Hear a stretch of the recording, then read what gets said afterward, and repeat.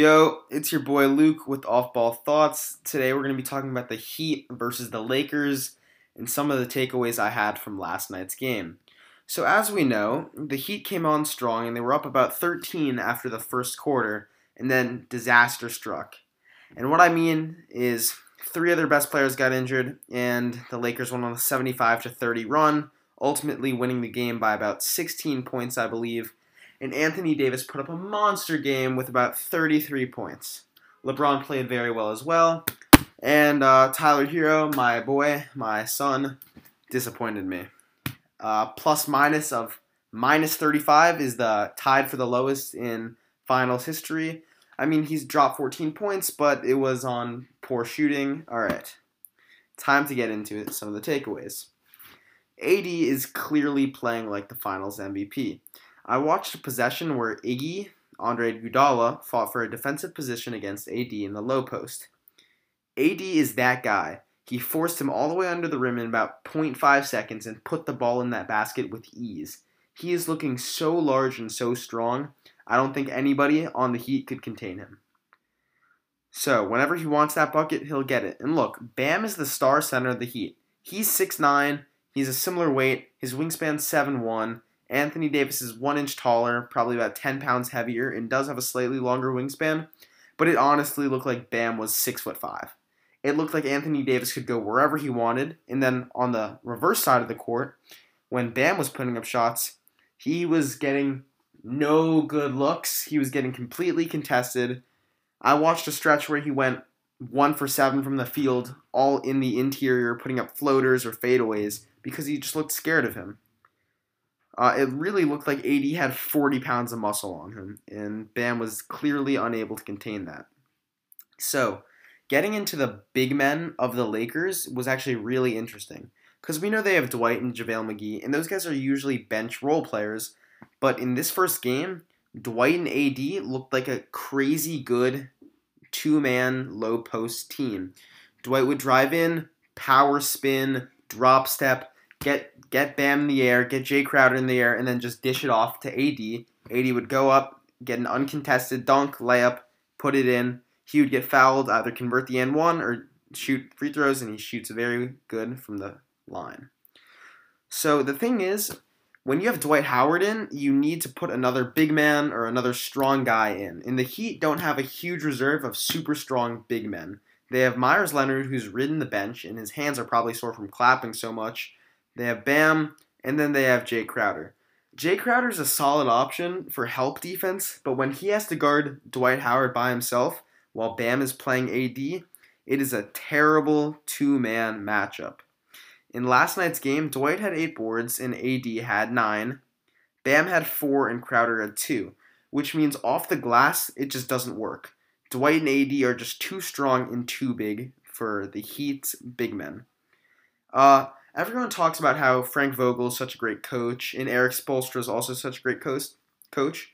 But honestly, I think coaching goes out the window when Anthony Davis and LeBron James are on the court. They're both first-team All-NBA players, so they don't really need to be told what to do. If they get the ball, they're either going to score or assist or do a good move and just miss it or get fouled. On the defensive spectrum, they're both very solid. They don't really need to worry. And they're both leaders. They both have alpha dog mentalities that actually work pretty well with each other. They can command the court. I was watching LeBron set up a play. He called for a screen. He called another high ball screen. He got Danny Green to cut across court, and he found himself a wide open lane getting guarded by Tyler Hero. If he does this at a high rate, LeBron James could have the most isolation points this series. So let's look at some of the key players that are on both the Lakers and the Heat. Unfortunately, Goran Dragic is out of the finals. He got a leg injury, and this is really bad news considering he was the Heat's leading scorer, averaging just under 21 points per game. Now we're going to move to some of the Lakers' role players, in Danny Green and Claudwell Pope. So this game, Pope had 13 and Danny had 11. Danny also played very good defense and was a hustling machine. When these two guys are lighting up, I feel like they can't miss. I watched Pope drill 2 threes from the corner with about a minute left in the second quarter. And Danny Green is a clutch shooter, and he's a great spot up, so I'm not worried. Whenever he gets the ball, I'm pretty confident he could convert it. So let's look at who the Heat have. The Heat have Duncan Robinson and Tyler Hero, who are usually amazing shooters, and they're very solid. And positionally, Duncan Robinson is a very solid defender, although I wouldn't want him to get switched on to smaller guys. And Hero, when he wants to, can play solid defense. Robinson dropped 0 points last game, and Hero had 14 points, but on extremely poor shooting. I think he only hit 2 threes all game. So let's talk about what could change next game for the Heat. Andre Iguodala, the game before last, went 4 for 4 from the 3-point line. If he can do that again, I think the Heat have a much better chance of staying in the game later on. Hero, he needs to boss up. He needs some of that 37-point game mentality. I like him. He's a confident player. He likes to shoot. That's a perfect recipe for a guy who can make 5 threes in a game. I think Hero could easily play, but much better. Duncan Robinson, he needs to score. It's pretty simple. If Duncan Robinson scores 0 points, there's a low chance that the Heat are going to win. Bam, if you're listening to this, you need to play better. And you need to make interior shots, and you need to not let AD get a dominant position for when he's going to turn around and hit a baby hook in your face. So what could change for the Lakers? If they don't go down in the first, that wouldn't be a shocker to me. They're very good. If they come out of the gate with a big charge, they could definitely be scoring a lot in the first quarter. AD, you still need to get more rebounds. I don't care. You're 6'10", super strong. You could win the finals MVP. So 9 rebounds won't cut it. You need more than that. I want 12 out of you every night. LeBron could play even better. He could score more. He could rebound better. He could get more assists. He could lock in on defense a little bit better. But on the flip side, Dwight Howard could play worse. Dwight Howard's been having a pretty solid run. He's been averaging about 6 points and 9 rebounds. And he could fall off a little bit. He's not a key player, but he's definitely a valuable player off the bench. And if he's not facilitating and producing well, that could give some leeway to the Heat.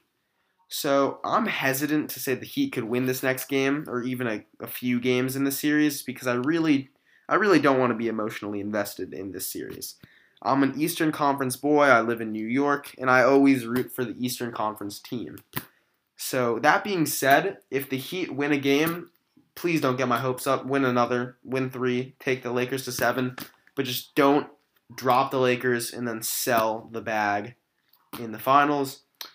That's Luke with my off-ball thoughts. Thank you for tuning in, and get ready for a long marathon podcast later in the finals. Peace.